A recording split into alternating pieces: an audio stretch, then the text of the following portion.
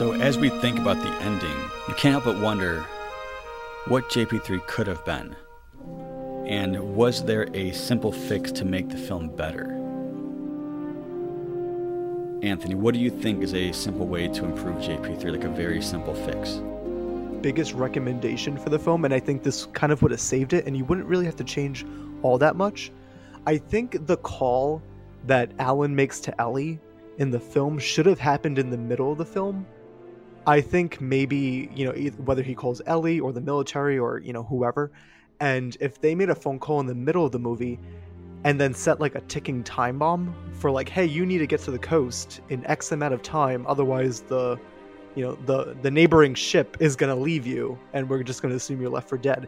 Maybe that would have created a little more tension. And, like after they get through the birdcage, they have to leave Billy behind. They have no choice. They have to keep moving. Otherwise, they're going to be left behind on this island forever. And I think if they did that, and maybe, it probably would have made the ending pay off a little bit more. It wouldn't feel as rushed. And if they included the Pteranodon battle with the helicopter, I think that just would have been such an incredible scene. So, Tom, what would be a simple way to improve this film? So, there's two things I can think of, one of which you've kind of got me thinking about, and one of which I think would be cool anyway. And the first is obviously, we're talking about Lewis Dodgson, and how he could be factored back in. And I've been sat thinking about it, and I'm like, how could you make him turn up on Sorna unless you do it as the Lost World novel? And then I was like, well, what if Kirby did have a lot of money behind him? Because what if somebody else was actually backing him to get Grant back on the island? I feel like there could maybe be some interesting story to be told there if maybe it's presented to Grant as this family looking to recover their child.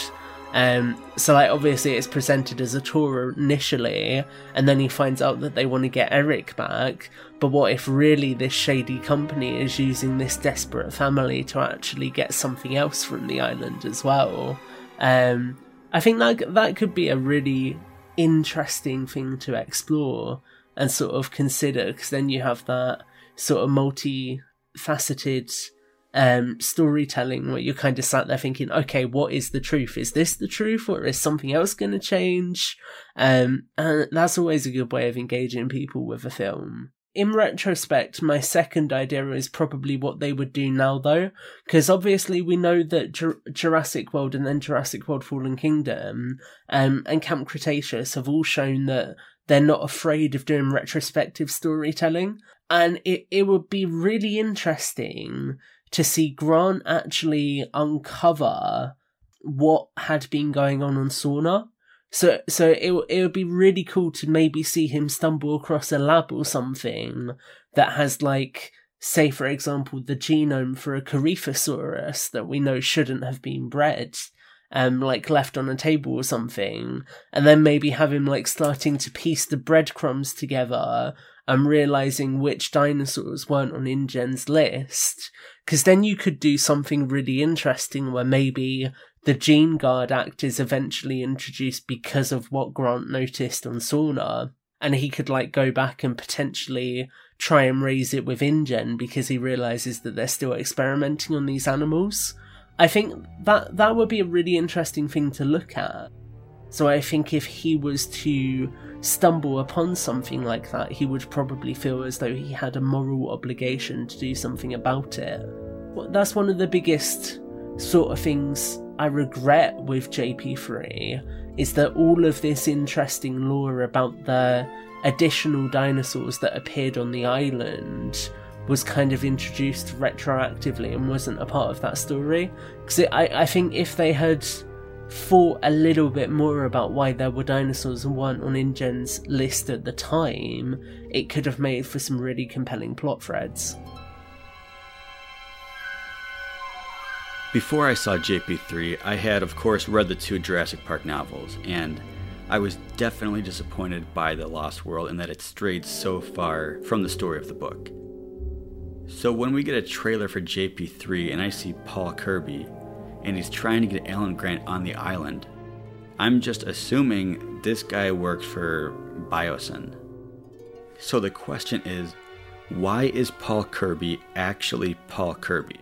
I love the guy, but the writers decided to have a character conceal his identity, kidnap Alan Grant, and take him to an island with dinosaurs to serve as a guide. I'd be shocked if this character wasn't at some point written to be a Biosyn employee. It's basically teed up for them. You could also go another direction. Same opening with Eric parasailing, same Kirby approaching Grant, same story but just wanting to fly overhead. The plane would land, Grant would still be upset, lots of the same. Paul would reveal his son crashed on the island, but the change could come a bit after the halfway point where Alan and Eric meet up at the water truck. There could be conversations about Eric's dad, maybe something doesn't quite add up to Eric, or maybe Eric is just too shocked to hear his dad is there. Him and Grant walking through the woods. Maybe Grant spots Paul Kirby. He tells Eric he sees his dad. Paul spots them and moves in their direction. Eric steps forward looking at Paul, but there's no recognition. Eric tells Grant, "That's not my dad." What happens next? Well, that would have been up to the Academy Award-winning writers like Alexander Payne and Jim Taylor. But either way, Paul could have just been a Biosyn employee, kidnapping Grant and getting him to the island.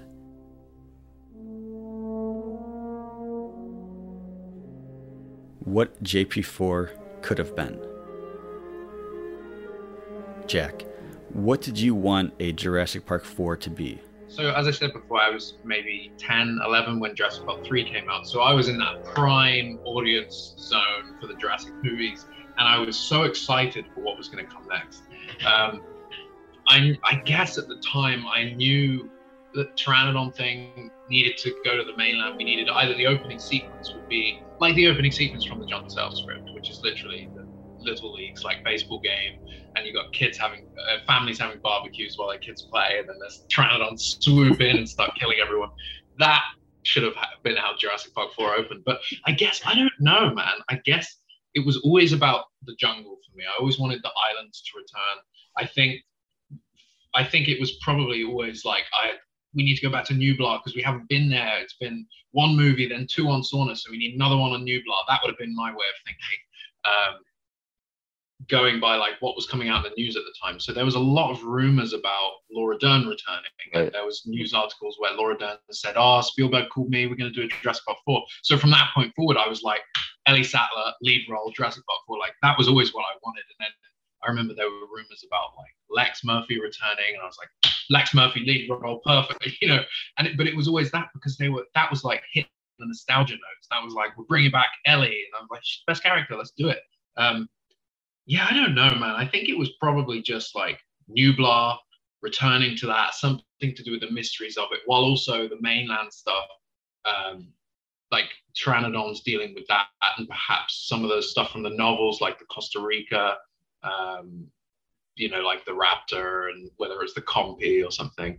I guess stuff like that. It definitely wasn't a new park, and I think, I went through my teenage years waiting for Jurassic Park 4, so it changed a lot.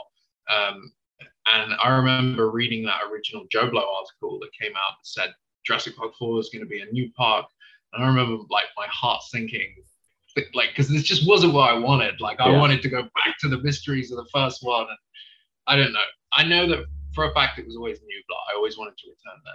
From your research, have you come across anything indicating that Joe wanted to make a Jurassic Park 4? He was prepped for Jurassic Park 4 for quite some time. He was the director for choice for JP4, and he actively talked about Jurassic Park 4. And so did Spielberg. He was like, well, Joe's the director of that one. And then all of a sudden, no Joe Johnston, it's all Colin. And it makes you wonder, like, is he bitter for those reasons? Was he not even told? I mean, it's good for Colin because he came onto Jurassic World and was able to get the film delayed a year. And I think in a way you saw that with ILM and companies like that. They were probably a little bit worried or a little, concerned about the performance of a fourth Jurassic Park film, which is why, some of the animation in Jurassic World doesn't hold up. But then in Fallen Kingdom, it's really good, Yeah. They obviously, I think there was a lot of hesitation for various reasons. It's been 14 years, so of course. Shelley, as DP on the film, Do you think Joe Johnston was interested in making a fourth film? Yeah, he was, definitely. No, he was definitely into the fourth film quite a bit. And I'm not sure what happened. I think they just... I think what he was guarding against was the story ambiguity that happened on the third one. I don't think he wanted to go through that again. So I think he was insisting that they really carve out a story, which I don't think they ever really did to his satisfaction. From what he told me about what he knew about the fourth one, it was very different than the movie that actually got made. The fourth one was going to be something else entirely, and then Jurassic World was that was a whole different idea. So they dropped the whole version, whatever it was they were telling him. It was a whole different movie. So something they shifted gears there. But he was, by the time Jurassic World even became Jurassic World, Joe was pretty much long gone from that. Lee, what are your thoughts on a JP4? Were you heavily discussing the rumors of a JP4? Yeah, for years. I think that's what mainly kept the community alive for a good, how long would it be? 14 years between Jurassic Park 3 and Jurassic World, is just debating what was going to be in Jurassic Park 4. I mean, in the long run, we ended up talking about that more than what was going to happen in Jurassic Park 3, because Dan put the page up, I want to say in 2000, something like that. So maybe a year and a half between when the page went up and people joined the message board and the movie came out, and then say another 6 months of just talking about that. But the movie obviously ends with, oh, dinosaurs are going to the mainland. Well, pteranodons, but thematically the implication is that's where the next movie is going. So, oh, what's going to happen? And then 14 years of that after 2 years of Jurassic Park 3. And a lot of, after that, after the movie came out, I would say a good 80% of the people that were on the message board initially just kind of drifted away, and they're like, okay, I don't think the movie wasn't good enough for me to participate in this community every day of my life. I'm James Ronan. I've been part of the Jurassic community now for about 5 years. I joined the Jurassic Park podcast around about 2018. I was writing articles for them. And I also contribute on certain episodes of the podcast, as well as take part on the Missing Compies podcast as well, and various other podcast episodes within the fandom. What did you hope to see in a JP4 film? And were you following along with the rumors? I remember a lot about there's just so many rumors and so many fan theories, potentially leaked plot lines and stuff. And I just, that 14, 15 year wait was just, it was difficult as a Jurassic fan. There was so much we didn't know. Some of the cast were giving interviews, like Sam Neill and Laura Dern. They were giving interviews about where their characters may be and stuff. And what the fact that Steven Spielberg was planning to do another one, and it was really difficult. And I always remember, especially the Dilophosaurus JP4 poster, because that was the most exciting poster I'd sort of seen. And I remember finding out it was a fake poster, and I was kind of devastated, because it was just it kind of kept me going. I was just like, this poster looks great. I'm so excited now. Is Dilophosaurus going to be in the film? And there was just so much around sort of the potential plot lines as to where it could go. And then obviously we had the various sort of, scripts, like the sales script and stuff like that. There was a couple of versions of that, and different ones there. Sort of Rick Jaffa and Amanda Silver came on to do another one. And then obviously that kind of merged into the one that we eventually got in Jurassic World and stuff. So there was just so much in that time zone. But I feel like having that break as well kind of makes me appreciate Jurassic World more now, because it sort of reestablished the franchise. And I get why Jurassic World went the way it did. I mean, the film grossed over $1 billion at the box office. And I think out of the film so far, it's within paleontology, I think people are quite fond of it from people that I've talked to. And I think it just established it, and it got the whole, the dinosaur thing going again, because it kind of stunted, it kind of stopped. And I mean, Jurassic has been so great for paleontology. Myself, I was inspired to, become a paleontologist basically because of JP. JP was a big part of my childhood growing up. and for many other paleontologists as well. And it's done so much great stuff for paleontology, and will continue to do so. But I do feel like that time was quite difficult as a Jurassic fan. I know myself and other people like Clayton found it really difficult to sort of just to live in that time where we didn't know if the franchise was ever going to continue, let alone anything else. Follow James on Twitter at JurassicJames1. Charles, what did you want in a Jurassic Park 4? Well, I feel like they're finally doing what they should be doing with the Jurassic Park sequel. The most fun part of the Jurassic Park movies, I feel like, is, the San Diego sequence in Lost World is so great. It's like you want to see a dinosaur in a place that makes no sense. You want them, running past a Blockbuster Video or like you want them like attacking people in a pharmacy or something. You just want to see like dinosaurs in places where they don't belong, and it's like that's like I feel like they're finally doing that. And that's what I feel like people want more than anything. Other people just want dinosaurs in general. These movies do so well. But I feel like that's what I've wanted. And I want to see more of that. I mean, I feel like you could do spin-off movies now that they finally have brought them into the world, where you could just do like whatever, a raptor stuck in an old folks' home, Die Hard movie or something. You could do whatever the heck you want with having a dinosaur. You could just do different scenarios. Universal could just make all kinds of different movies like that. Just have a like an isolated situation. I think they have a summer camp Netflix cartoon or whatever, but you could do like a summer camp slasher movie with a dinosaur, going after campers in summer camp or whatever. Like, it just like you could do all the possibilities are limitless when you finally get them out of the jungle and get them into city areas, urban areas, suburban areas. That's the fun thing for me to see, and so that's what I want to see. And hopefully they'll do more. Jack, was there something that after you saw JP3, like when it ended, you were thinking, I want this to happen, or I expect this to happen? At the end of JP3, you see the Pteranodons finally leaving the island, and they're different Pteranodons from the ones in Lost World. They were in the aviary the whole time, and now they've gotten out, so they can clearly fly long distances, as opposed to the ones that seen at the end of Lost World, because I guess they didn't try to fly to the mainland. But then Jurassic World doesn't address it. And if you watch all the movies in sequence, it's a plot hole. Like, for me, it's a plot hole. I know that the answer is, they just, Vic Hoskins went up to Vancouver and shot them down. But, like, to me, when you watch them back to back, that's an unanswered question right there. That's what I wanted to see in an actual opening for Jurassic World. I mean, the opportunity was huge. This was that chance to explain what has happened during those 14 years and introduce a new trilogy with an opening, like kickstart right away. And there's really nothing. Yeah.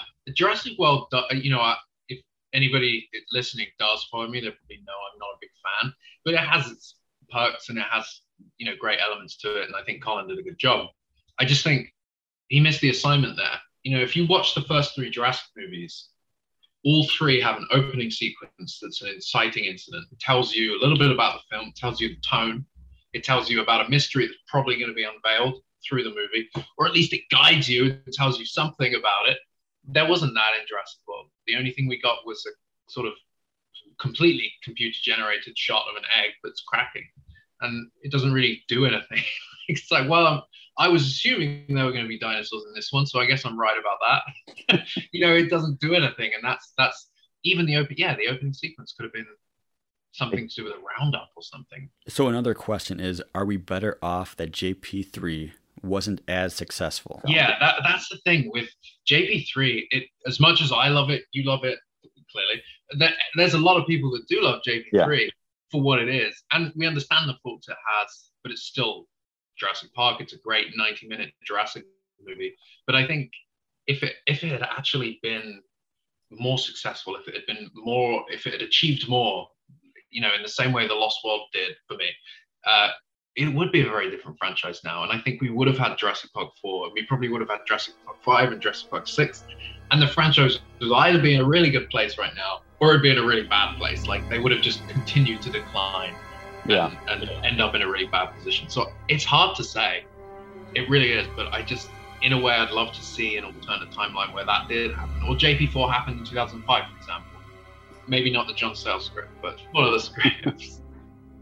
I mean, you have the John Sayles JP4 script, which is pretty legendary at this point within the Jurassic Park community. I mean, I could probably spend a few episodes simply discussing that unmade script. The script is wild. There are some fun moments, but it's wild. I'll just read a brief description of the script thanks to the website Screen Crush. The hero of the script is an unemployed mercenary named Nick Harris. John Hammond recruits him for a dangerous mission to Isla Nublar, where Harris needs to find the shaving cream can full of dinosaur embryos stolen in the first film by Dennis Nedry. He manages to find the can and evade the island's dinosaurs, but he's attacked by soldiers working for the park's new owners. He stashes the embryos, then gets knocked out and captured, and that's when things get really weird. Nick wakes up in a medieval castle in the Swiss Alps, where he's held hostage by Baron Hermann von Drax.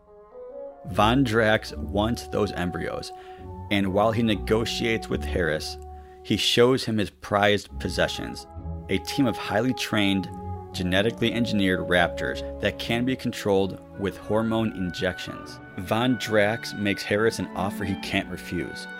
Use his unique warrior skills to finish training these raptors for combat, and maybe he won't feed them to his pet dinos.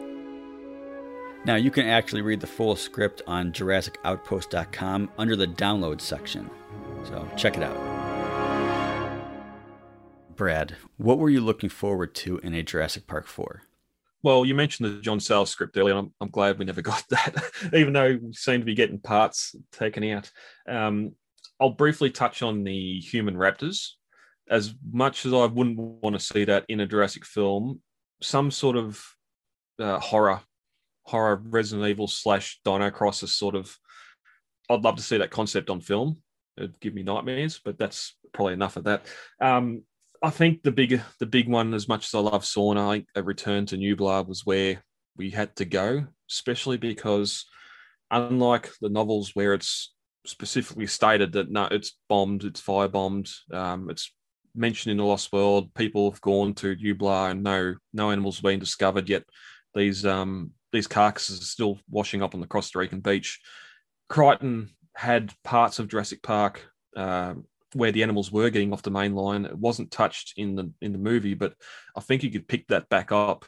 And unfortunately, you haven't got Hammond. Bob Peck's not there, but maybe Wu, someone from InGen, could be sort of leading the charge that, hey, our animals are on the mainland somehow and breeding, and sort of go from there. Bring in the pteranodons getting to the mainland as a bit of another issue too, just to add to the issue of if we've got animals on the mainland somehow. And but in saying that, I'd want it to be in Costa Rica and back in the jungle and that sort of thing as well. And I don't think they would have done that.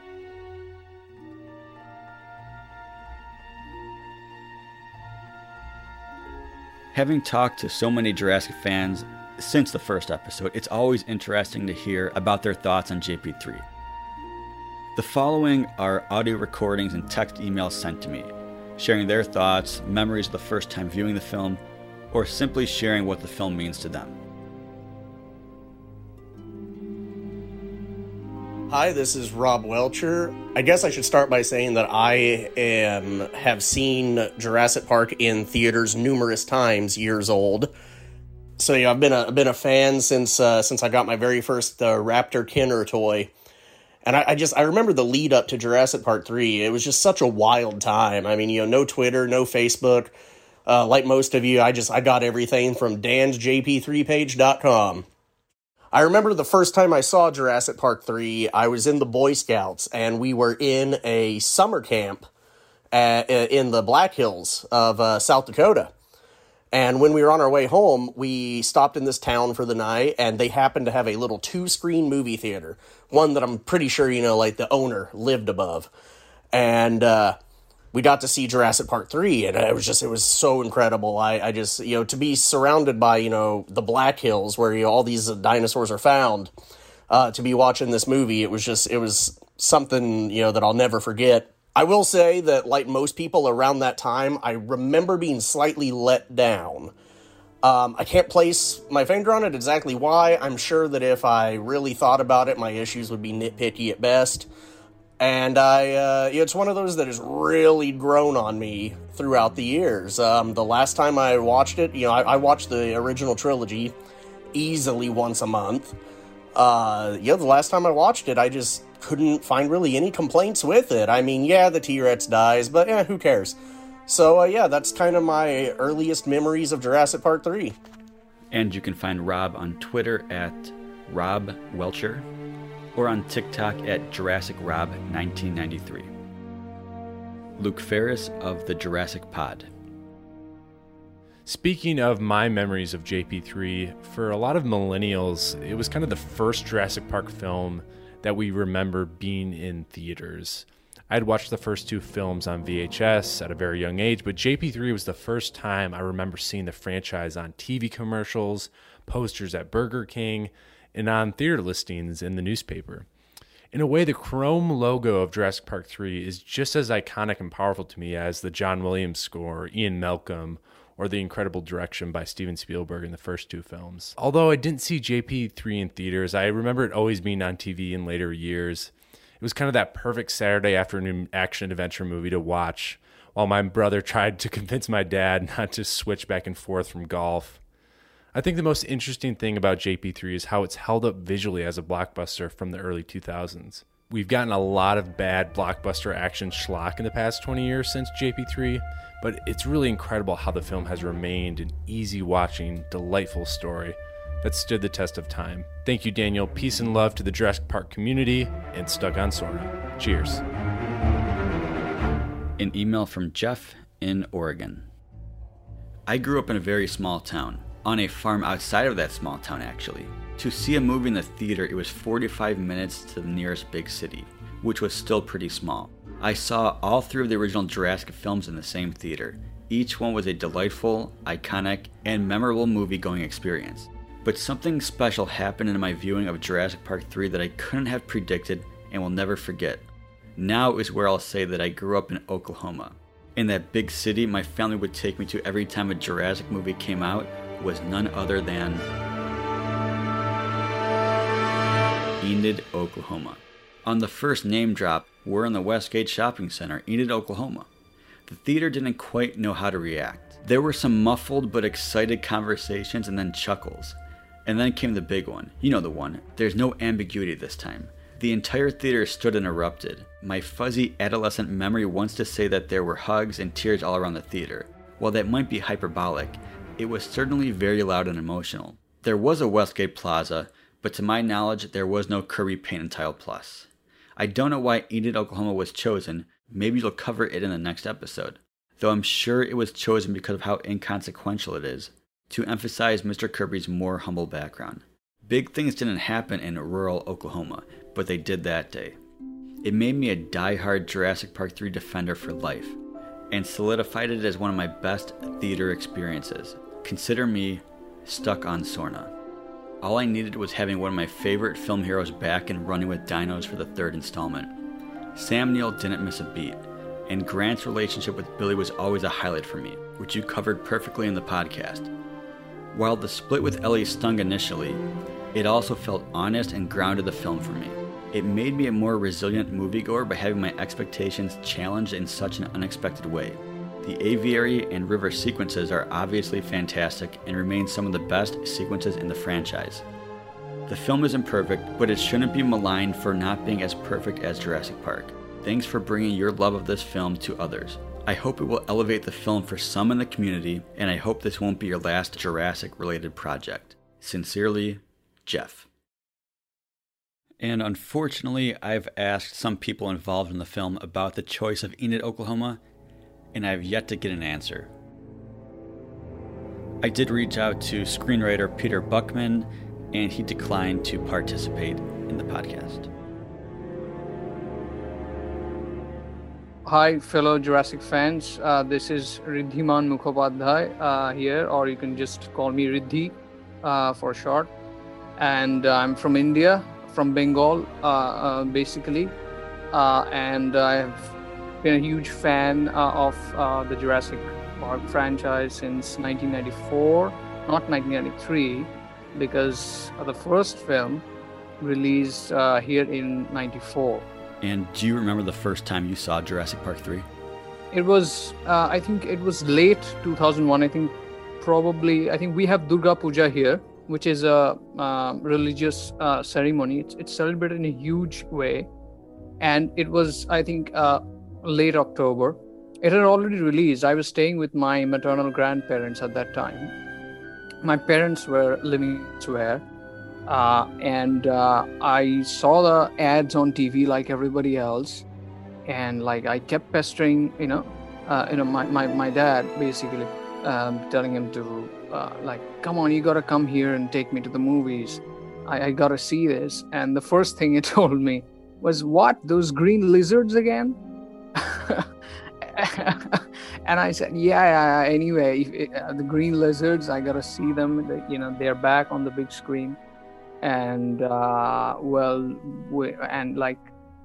it was a bit difficult getting tickets. It was basically houseful, and there were only a few cinemas in Kolkata, which is the capital of Bengal, capital city of Bengal, and only a few cinemas were showing it in the original English version. Everywhere else it was just Hindi, and I said, no, I'm not going to watch the Hindi one. I want to watch the original the first time. So, and it was Chaplin, the theater, and the name of the theater was Chaplin. It's one of the oldest theaters in Asia. And it doesn't exist anymore. It was just demolished, and they built a corporation building, there. But that's where I saw Jurassic Park 3, me and my kid brother, and my dad. Tell us about the time leading up to that first viewing of JP3. I remember when I first heard of the film, and that was, again, we visited our maternal grandparents, and that time I wasn't staying with them. So it must have been many, many months or probably a year ago. And everybody was huddled before the TV set.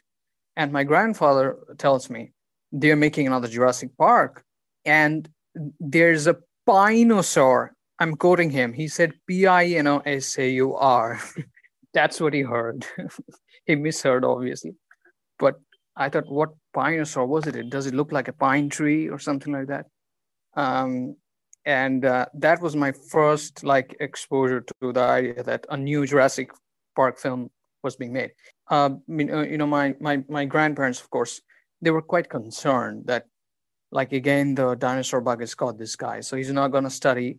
All he's going to do is fawn over these creatures. So I had to basically wake up in the wee hours of the morning when they were asleep, turn the contrast and the brightness of the TV down as much as I could, turn the sound down, and just wait for the TV spots to appear. That's what I did every single day. That, I was so obsessed. What does JP3 mean to you? For me, what it means is that they tried something different. It was not just, if you look at JP and JP2, some people swear by TLW and they don't want to say anything else. But between the first two films, if you study, you don't have to study hard. You will see that they're structured very similarly. But JP3, of course, there are telltale signs of it having different creative minds behind it. It was structured differently. They get to the island and immediately all hell breaks loose and all that. It was very kinetic. But what was more important and more exciting for me was, I think, which I think is the raptors, is the way they were portrayed. There was a radical shift in the treatment of those dromaeosaurids. In the first two movies, they were just very grisly, sort of they were having a bloodlust sort of thing, and they had the only thing on their mind was basically to kill. But in Jurassic Park 3, you were both scared and fascinated by them. For the first time, these were not just creatures that just wanted to kill you. And I think when I grew a little bit older, what I recognized is JP3 works on a sort of a mirrored plot, and both the human parents and the animal parents basically want the same thing, which is the protection of the young. Fundamentally saying that we are all basically the same thing, we are doing the same thing, and animals and human beings are not so different. It's just how we create this sense of other, and we use that to justify our ignorance and our hatred or our fear of animals. Maybe I'm reading too deep into things. Maybe these movies aren't really not meant to inspire such deep conversations. I don't know. When you ponder over things, you discover subtleties that you don't get by just watching it, the first time. You can find Raed on Twitter at JHNREED. I'm Barrett Baker. My Twitter handle is Bear Kitty. Now, I briefly mentioned this in a previous episode. Can you tell us about that first time seeing the film? I'm 33, so I was just old enough to see that movie in theaters, like you had told me before, for yourself. And my grandfather was in the hospital. He loved the series as well. And it was coming out. I remember distinctly going to the hospital, my family sneaking my grandfather out, my uncle actually picking him up and carrying him, putting him in the car, making sure he was fine. We went and we saw the movie, and then came right back. I wouldn't say it was his dying wish, but it was one of the things that he really wanted to do, was to go see that movie. It sounds weird to some people for that, but he was a movie buff, and he had fell in love with the series. After seeing the film, were you just as interested in the franchise? Okay, so I'll be honest. I actually started my own fan fiction after this movie, which was horrible. It was horrible, but this movie started my own fan fiction of the whole series. What can you tell us about that? They came out with toys that had crossbred dinosaurs. So they had toys that had battle damage on it that you could pull little pieces out and see their rib cage. And in my mind, I thought it would be really cool if you could crossbreed a velociraptor with a giant salamander. And so the whole story was Isla Nublar was dangerously crossbreeding velociraptors with salamanders. And so the salamander velociraptor thing would crawl on the walls, and it would still have the sharp claws, and it would jump. But like I said, it's so dumb because at the same time I was watching Dragon Ball Z. And so I had a guy that would put so much gel in his hair that it was spikes, and he would ram the dinosaurs with his spiked hair. And I'm like, this sounds so horrible, but I'm in 10th grade, so this is awesome to me. But it was a mess. Hey everybody, my name is Zola, and I'm happy to be here talking Jurassic Park. Alright, Zola, so when I first saw the film, as you know, I was let down. Do you remember how you felt? I was also disappointed watching the third one. Obviously, like you said, you hyped it up so much. I did the exact same thing. I was hyping it up so much in my head when I saw it. It just didn't have that same thrill. I don't know, I guess the story of it was kind of already been played out a little bit too much already, because we already know that the dinosaurs are there. They're ready to eat people, ready to attack. Honestly, by watching it,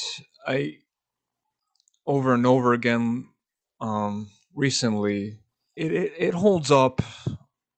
Zola, I think I know the answer to this one, but what are your thoughts on that ending? Was it too abrupt? I kind of felt the same way, Dan. I felt like they got off a little bit too easy towards the end. and somehow the Kirby family all survived. And what about Billy? Billy, I really thought that he died. I honestly, I think he should have died. I mean, because there's no way he could have survived all that he went through towards that. So you mentioned the Kirbys.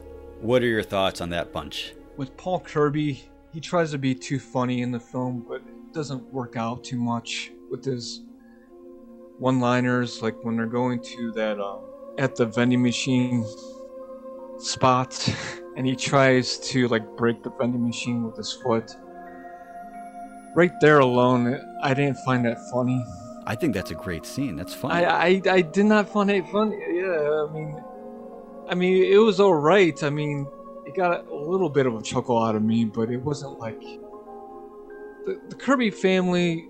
If you take out the Kirby family altogether, what? I think it might have been a little bit better. Zola. No offense to the the cast and crew and the directors and writers and stuff like that, but if they just took that Kirby family out of the film, something else that gets them to the island. Find Zola on Instagram at WTF.ZOLA. Lydia, let's hear what you think about the Kirbys. I was actually watching it the other day, and there's a bit when when they're in the plane and the plane's on the ground, and then like Amanda runs out, and then like Paul Kirby like runs after her, and then he turns around and sees the Spino, and then like ducks back in, and it's this really like comedic moment, which I've never really noticed, where he's suddenly like, oh my god, and like runs back in, and like I think he's a great character. Like I actually think I think William H. Macy plays him really well. Like it's a strange role for him, but also he just totally nails it. Like, like the kind of awkwardness, and when he's like trying to scrape together money for like the vending machine, it's just like that's such a good moment. So yeah, I think they're pretty good characters. I find Eric a little bit annoying, to be honest. I don't really like the whole kind of plucky kid thing, but I totally understand why it's in the film, because a lot of people do like that. But for me, I'm often kind of like would prefer it without the child. When I think of the future of Jurassic films, I do wonder how JP3 will factor in. It's easy to disregard as it doesn't have a huge impact on the overall story of the franchise, but I hope it isn't forgotten completely. Whether it's a character returning or simply a reference, with Dominion having dinosaurs back in the civilized world, there's a real opportunity for some fun cameos moving forward. Stephen Ray Morris of the See Jurassic Right podcast. How could Paul Kirby factor into these future Jurassic films? If we were to have two cheeky cameo or sort of throwback nods to the Kirbys. One is, you could definitely see Paul being somebody who tries to capitalize on what happened to him and his family in JP3. And so outside of Paul Kirby's Paint and Tile Plus, they have like a blow up, like instead of a wacky inflatable arm flailing tube man, you have a T-Rex, and it's like there's a pteranodon like stuck through the billboard, and it's like, get your tile done, get your bathroom done by the guy who survived the the Spinosaurus or whatever. Like, and that could be, I could definitely see that being an element of this Alexander Payne film that you talk about, like that, like the idea of them capitalize, like he's such a huckster that it's like you could see him capitalizing upon that. And that would just be a great cameo of like just seeing their store, or even just the ringtone playing by somebody or something like that. But to me, what would be what I think would be a more subtle, like a more subtle reference would be my idea is that like Claire is like recruits Ellie and Alan to the cause, and like she goes to Grant's house, and she like, is like, oh, may I use your bathroom? And then she comes out of the bathroom. She's like, wow, this is really nice. Did you get it redone recently? And he's like, no, it was a while ago, but they did really great work. And it's just like, you just know that like, that's a connection to, William H. Macy, being like, as Paul being like, if you ever need a bathroom, if you ever need a new tile, or, it's like, that would just be like such a, like chef's kiss, like subtle nod reference, hilarious, like, can you imagine if we saw that in theaters? Like, just something like that? Like, I would stand up and cheer. Like, I would be like, yeah, like, that is like, because to me that shows like such a deep respect and understanding. Like, it's not to say that JP3 is great or anything, but it's just like to know that like whoever's making the movies like did their homework. Like, that's the kind of reference that I would be like, that just shows somebody who has a deep love, you know, of this thing. Now, when I began this podcast, I had high hopes of talking to all of the main cast. Unfortunately, that didn't pan out. But I did talk to one of them, and it's someone very special. So it wasn't easy, but after a few years of reaching out, I was finally able to contact one of the most legendary actors in the entire Jurassic franchise. And after a few more emails explaining my podcast, he was more than happy to join me on Zoom for a chat. That's right, you guessed it, the man with the most famous mustache in the entire Jurassic franchise, William H. Macy, also known as the incredible Paul Kirby. Mr. Macy, thank you so much for taking the time to talk Jurassic Park 3 with me today. Thanks for doing this. Thanks for talking to me. What can you tell me about the famous mustache? Do you recall whose decision that was? I don't. I didn't have a mustache when I got the call. It was much later that we shot it. My wife a long time ago says, you look really sexy in a mustache. So it takes a lot for me to shave it off. She's the beginning and the end of my taste when it comes to such things. That's a choice I'd love to revisit, but there you have it. I think the casting of you in a Jurassic film was bold. It's not an obvious decision. I think it fits with the film and I love it, but it's a little bit unexpected. Well, they were really brave to put Paul Kirby in that, to, you know, sort of a bit of a doofus, and to put that levity into the film. And I thought it worked really well too. I loved acting with Taya. She was along for the ride. She's very cool that way. But I thought it was a good idea too. Oh, and speaking of Paul Kirby, I do have my Kirby Paint and Tile Plus coffee mug from Jurassic Outpost. Oh, God. Also, you talk about the casting. It was sort of unusual to put me in that. It's not really in my wheelhouse. But Alessandro also, I thought that was a great acting choice. He's such a magnificent actor and stupidly good looking. And it was really great to act with Sam Neill too. He plays a ukulele, as do I, so we had a lot going on there. Were you a fan of the franchise before signing on to the project? I, like everyone else, was particularly blown away by the first one. And the thing that got me was that little cartoon. I thought it was the most brilliant way to get through a whole lot of exposition in such a delightful way. I thought it was just genius. And it was so original, and I thought Sam was fantastic in it. The look on his face when he saw these things, and Laura was great. Yeah, I thought it was just stupendous. And how did you get involved with the film? Did they reach out to you? Did you audition? No, it was at a part in my career that the call just came in, and I was on the East Coast shooting a film with Laura Dern, and I came out of my trailer. I said, I just got an offer to do Jurassic Park 3. And she, in no uncertain terms, said, you've got to do it. Go call them up and say you'll do it. And I didn't have many reservations about doing it. I really wanted to do it. But Laura was the one that said, get in the trailer, call them up and say yes. And I think she knew Joe. But I'm so glad she did it, because it was, I've described it as one of the best and most significant things I've ever done in this business. And were you given a script? I was given a script. I did recall that it was very different. It was episode 1 with new characters in it. It was the same plot. And Joe invited all of us in, really. We sat down. I think we had a week of prep or something like that, at least that I was involved in. And we talked about it a lot. And I actually wrote a couple of scenes that I was in and submitted them. And some of them got used and most of them didn't, but maybe pieces of them. And we were all putting it together. I know you have that quote in there where I said, we started a $100 million production with no script and no one got fired. That was back when I was more impetuous and didn't think about what I said, but it's true. It's true. And I think I understand a lot about why that has to happen, because some of the special effects were a year in the making. So they were in a bind. I don't think it's a good way to make a movie.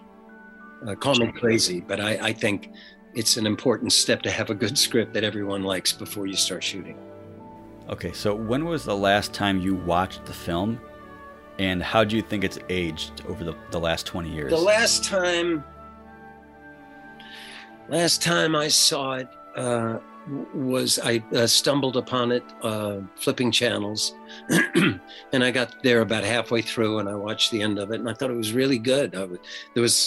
That often happens with an actor. When you first finish the thing, you think it sucks hippo dick, but you let a year or two go by, and then you forgot all about the shooting, and you forgot about the disappointments, and you see it and you go, I wasn't bad. That's a good movie. It was a profound experience, especially for me at that age, because it was the best and the brightest doing the best they had ever done. We were stretching the bounds of creativity and technology to the breaking point, and it was astounding to be a part of that, to see what they were doing. And as you said earlier, it was such an amalgamation of high tech and off-the-shelf gags. In the airplane, in that fuselage, they had built the thing, and it was rugged because they needed to use it for a long time. But the old Spiny is rolling it over, and it was as simple as this. We sat in the fuselage of the plane, and Sam would say, and it's going to roll, do a 360. And Sam would say, I'm going to go there, then I'm going to go there, and then I'll go there. And Taya would say, okay, if you go there, I'm going to go there. And we would just, as it rolled, we would figure out where we were going to go.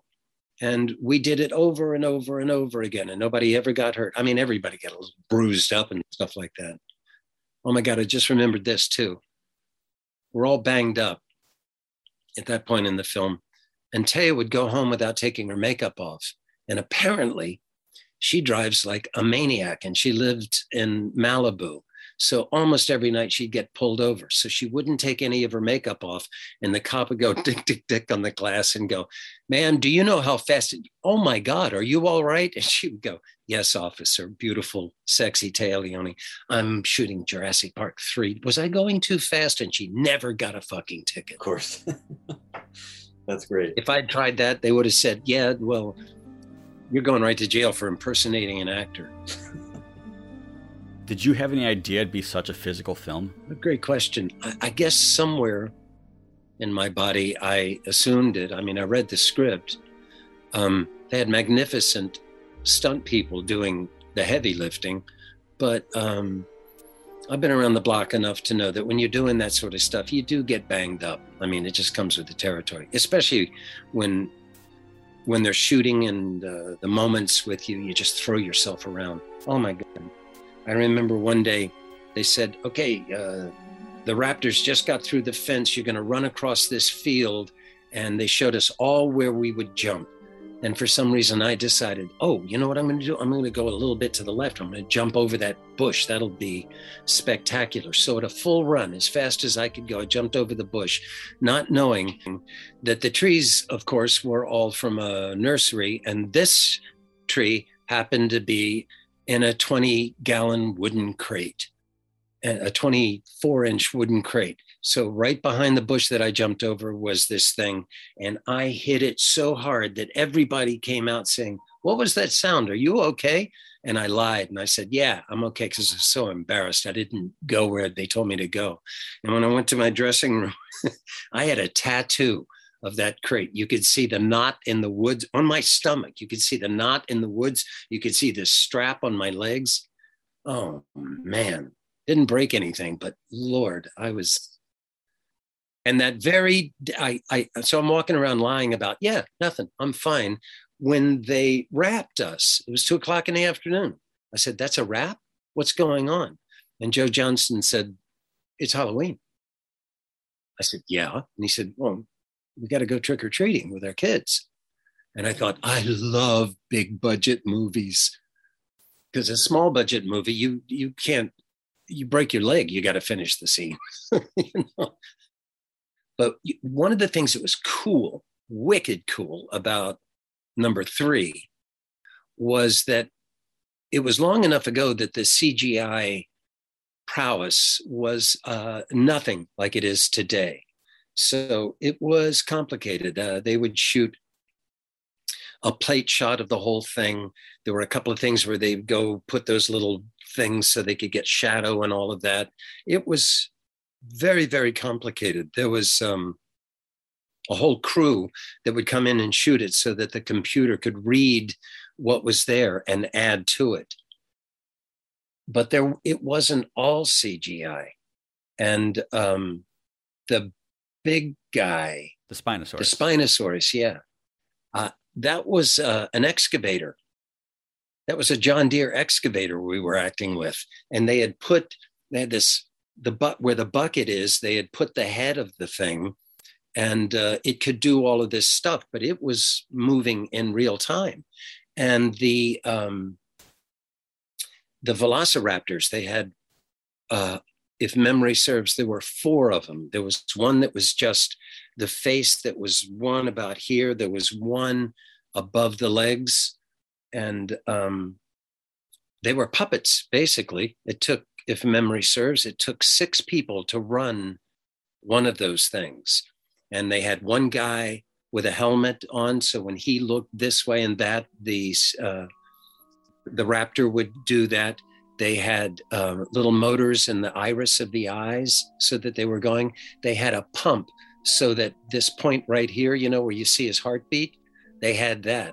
They did that gag where it came up and it smelled Taglioni and then snorted and it blew its hair. They put a little, so it was in real time. We weren't just staring at a blue wall and all the scary shit was put in later. It was amazing. And we were back from Hawaii and I took my daughter, who's probably 3. I was carrying her, so she wasn't that old. And I said, do you want to see these raptors? And we went into an empty soundstage where they were rehearsing. And like I said, one guy's got the helmet on, one person's on a computer, 2 people had joysticks that they're doing this. There was all kinds of stuff. And they were standing over there with all these wires from the raptor. And I went up with Sophia and I said, what do you think of him? And this raptor went forward and looked at her around like that, went back. And that's when my daughter said, okay, enough. Get me out of here. Your character's big moment comes during the Spinosaurus river attack.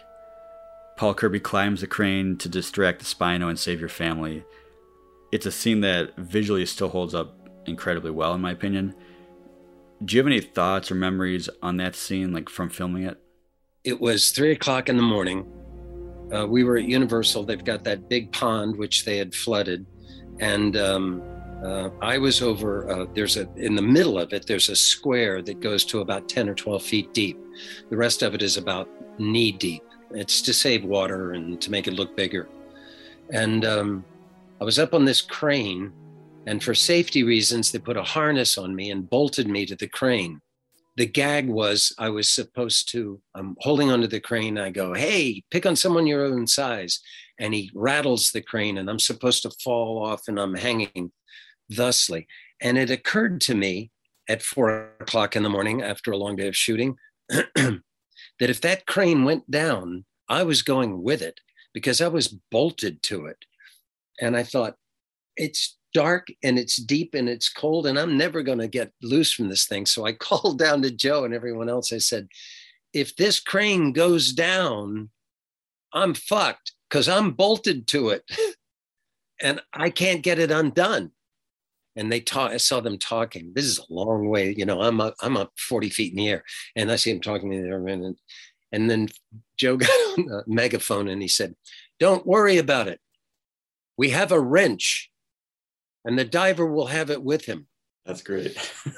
I was not appeased, but, and then Joe got mad because it jiggled too violently and I fell off the thing, but I was on the harness. And Joe was a great director, man, a great leader. He knew when to cut it when it wasn't worth it, and he knew when to persevere. I don't know where he learned all of that, but we always felt really confident in his hands. He had our backs. I remember it was cold and we had to do all this water work. And I guess it was Joe, I don't know who did it, but they put in a giant hot tub right out of our trailers. So we would come out of our trailers and get in this hot tub with all our clothes on until we couldn't stand it, and then go get in the tank where we're splashing around in the water, which was 50 degrees. And it was a piece of cake. And as soon as we finished the take, back in the hot tub. And it was just so pleasant, so easy to do. I think we can thank Joe for that. And do you have a favorite Paul Kirby moment? When we're walking through the forest, being tracked by velociraptors. That's one thing I learned from Jurassic Park. Do not fuck with a velociraptor. But we're walking through there and Paul Kirby says, I'm sorry I don't have your money. I'm sorry I lied to you. But if you ever remodel your house or your kitchen, I've got you. I've got the tile. I've got the floor coverings. I've got wallpaper. You call me up. I'll treat you well. That's a good thing to put in a dinosaur movie. I thought that was good. Would you consider playing Paul Kirby again? Let me think. Yeah, in a New York Minute. I mean, I'm on board. I would love a Paul Kirby standalone film. Okay, don't tell me. Tell everybody else.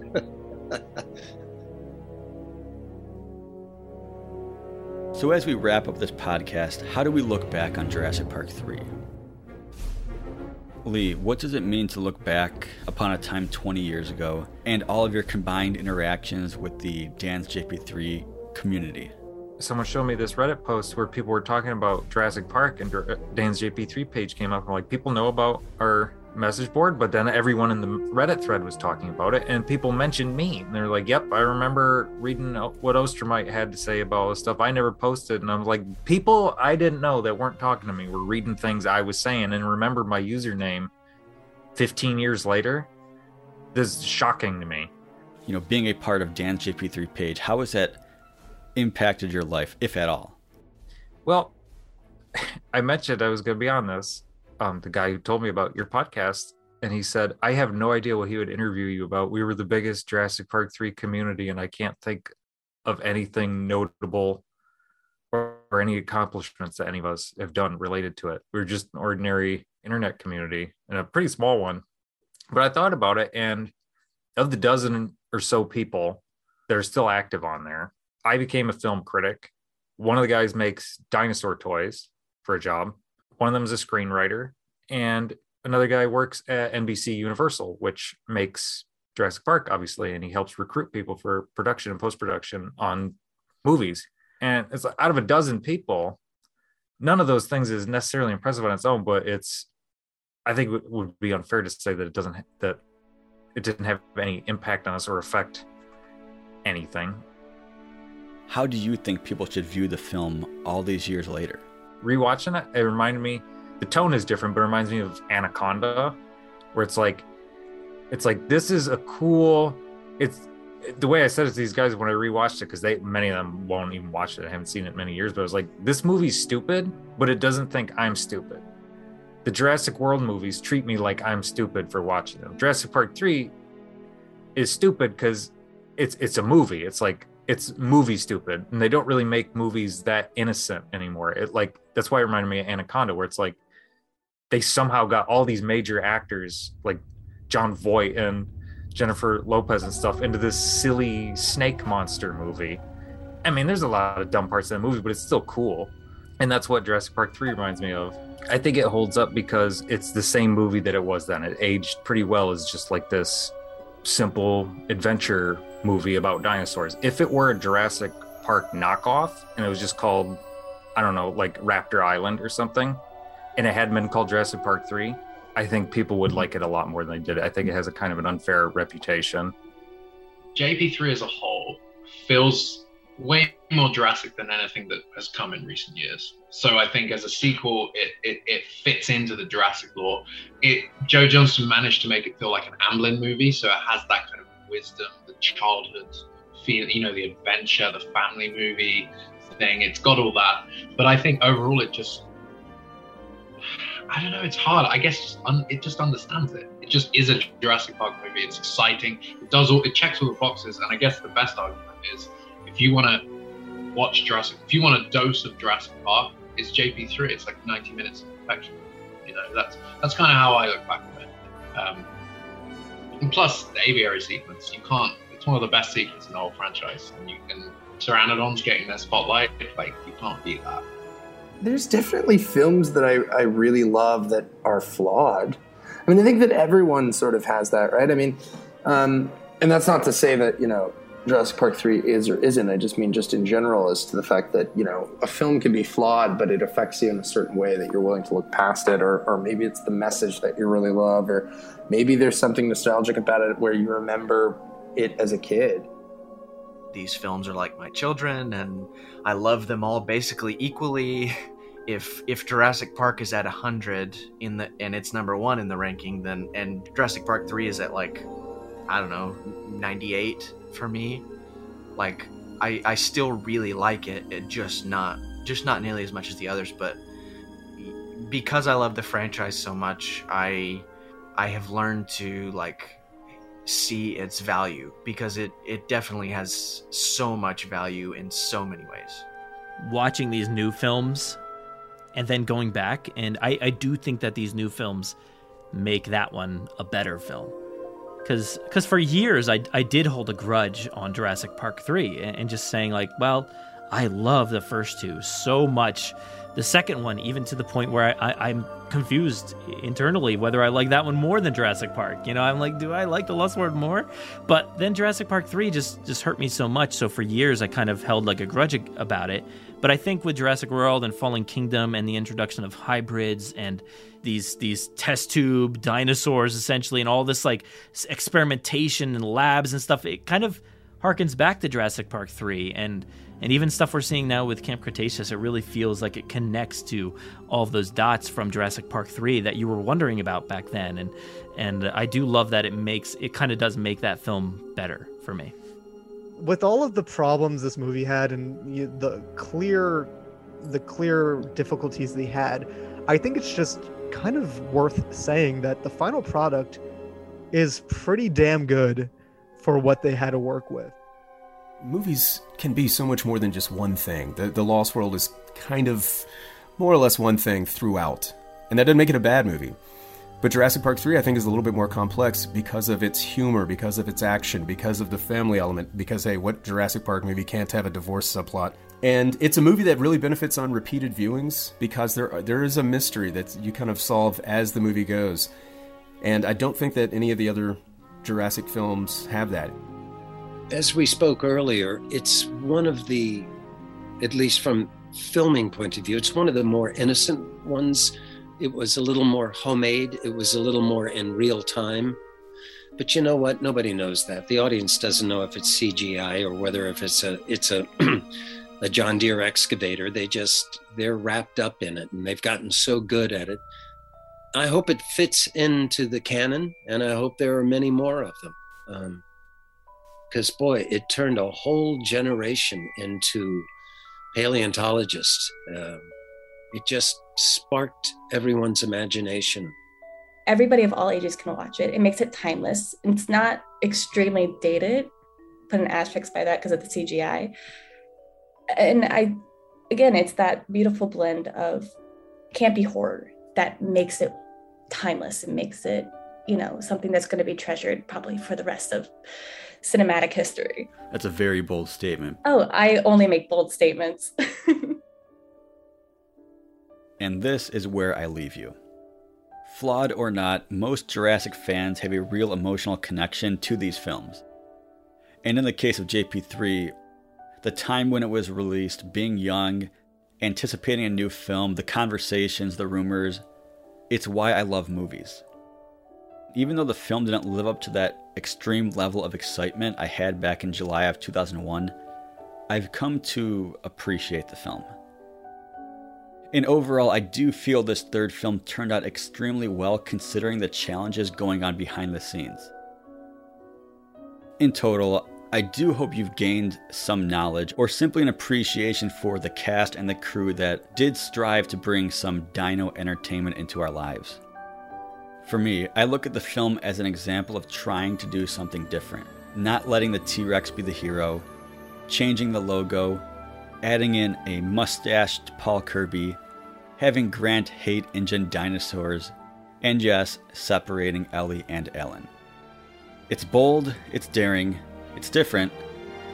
It's Jurassic Park 3.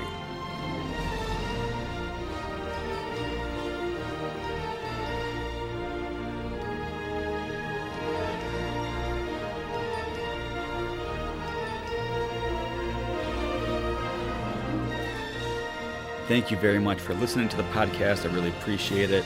You can find me on Twitter and Instagram at StuckOnSorna.